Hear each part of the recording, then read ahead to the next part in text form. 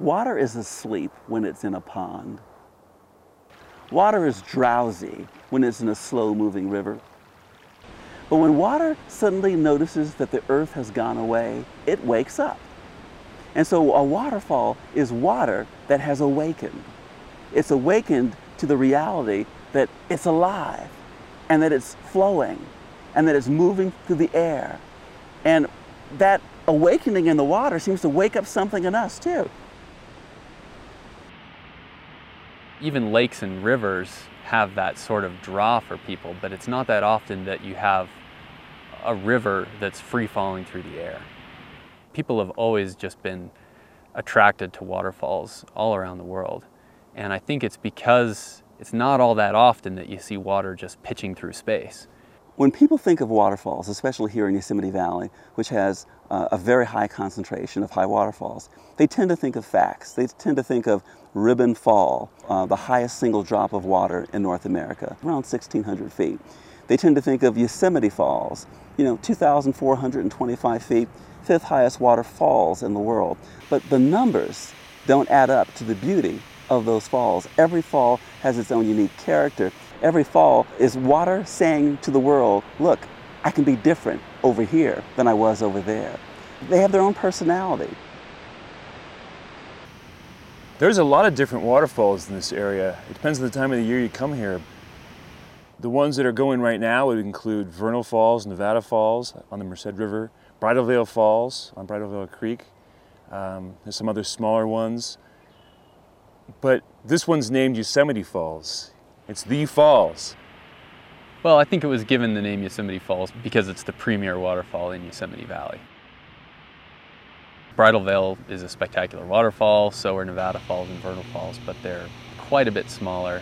Yosemite Falls is just right there. I mean, when you kind of turn the corner and you get your first view of it, it's amazing. It's the reason why people park their cars in the middle of the road and get out and start taking pictures, completely oblivious to everything else around them because it just dominates your attention. I live in Yosemite Valley. I live right underneath the waterfall, and you can bet that I look up at it every single morning when I step out the door. It's impossible not to be drawn to it. People come out here, they're pulled out of their cars.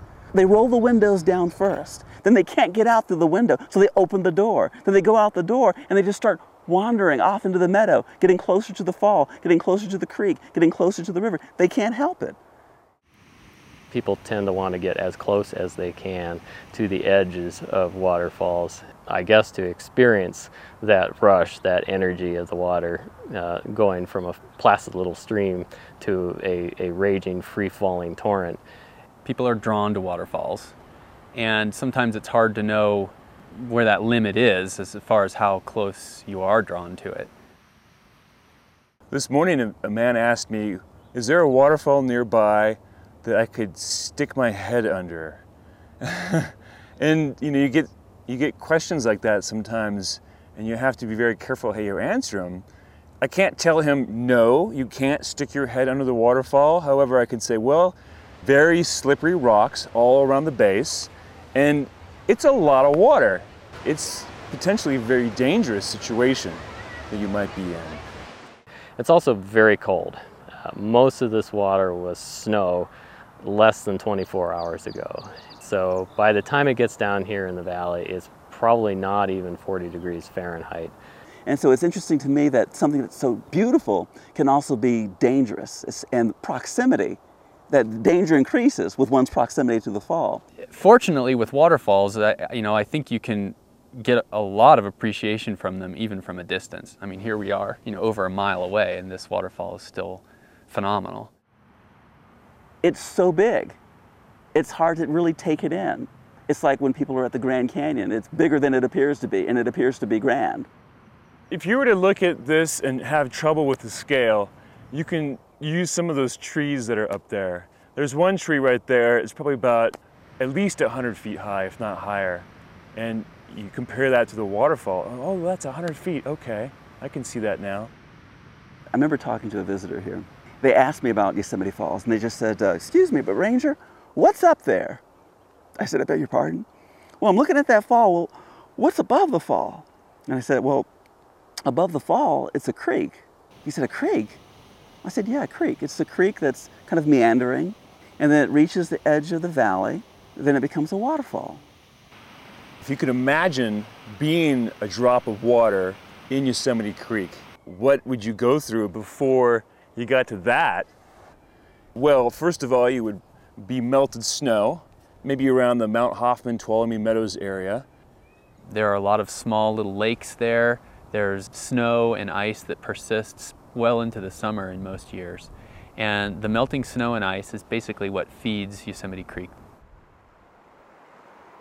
Yosemite Creek is, it's flowing pretty quickly, but it's not a big creek. It's not a lot of big waterfalls, really, and pretty average forested terrain that it's flowing through.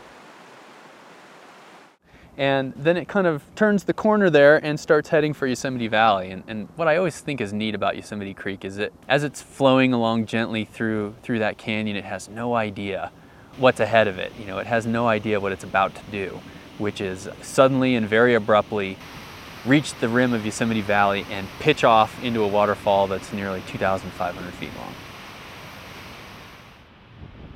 When you look at Yosemite Falls, it's a journey. There's a beginning section, there's a middle section, and there's a conclusion. The beginning section is the most dramatic because that's where you're seeing it fall 1,400 feet from the rim down to that middle gorge. Once you're in that middle section, the part that I find very interesting is that it disappears. You know it's in there, but you can't really quite clearly see it. So even though that's probably the most photographed waterfalls in North America, there's a section of it that's sort of hidden from view, where it's kind of cutting into the rock. And then it comes out again at you at the lower Yosemite Fall and falls about another 300 feet, and we see that. So we see that lower stretch of 300 feet, we see that upper stretch of 1,400 feet, but there's 600 feet of mystery in there. Over the course of the year, the waterfall changes a lot.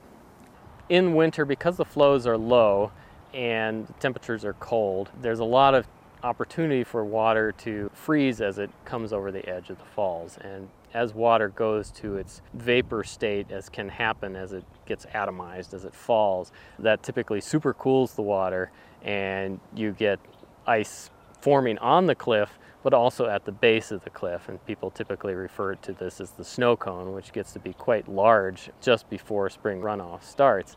And what will happen is when the sun comes up in the morning and strikes the cliff there at Yosemite Falls, it will start melting that ice, and then these big slabs of ice, tens to hundreds of feet on a side, will come breaking off of the cliff and crashing down to the base of the falls, and they contribute to that big ice cone that's developed down there. But in the spring, it starts waking up. And how you can tell that it's waking up is that you hear it really before you see it. There's this increase in volume in the sound of the fall. Instead of being this note that's just sort of blended in with all the other sounds that are there, it becomes more prominent as we get more and more into spring. And that also corresponds to springtime really arriving in full force in Yosemite Valley. So the meadows are green, the trees are leafed out, the dogwoods are flowering. From this point on, the snowpack is melting. It's not accumulating. There's nothing more being added to it. And eventually, by late July into August, these falls will essentially dry up. Come here in the end of August, and you probably won't see any water at all. You look at it now, it's kind of surprising that it runs out of water. So we call that an ephemeral fall. It doesn't run all the time. Once the water has disappeared, you can no longer see it, you can no longer hear it, you can no longer feel its presence. You start forgetting about it, and you don't even look over because you know it's not there. And then there comes a night where there are clouds and there's a little bit of rain, and then you come in the next day, and then there it is. It had been quiet and pretty much dry up there for months, and then that one big rainstorm rejuvenated the waterfall, and it was back, and it was thundering again even. I was sort of overwhelmed by this presence that was back in my life. It's like this friend of mine had been gone for months, and then it just shown up on the doorstep. It's like, wow, I missed you, and I didn't even realize it. There's this sense that something that has passed away can return, that maybe there is life after death, because something that seemed so categorically gone is just there all of a sudden. just overnight. Sometimes I think the fall is never more beautiful than when you think it's gone forever. It's like the short sort of announcement of, don't forget about me. I'm not really gone. I'm still here. I'm always here.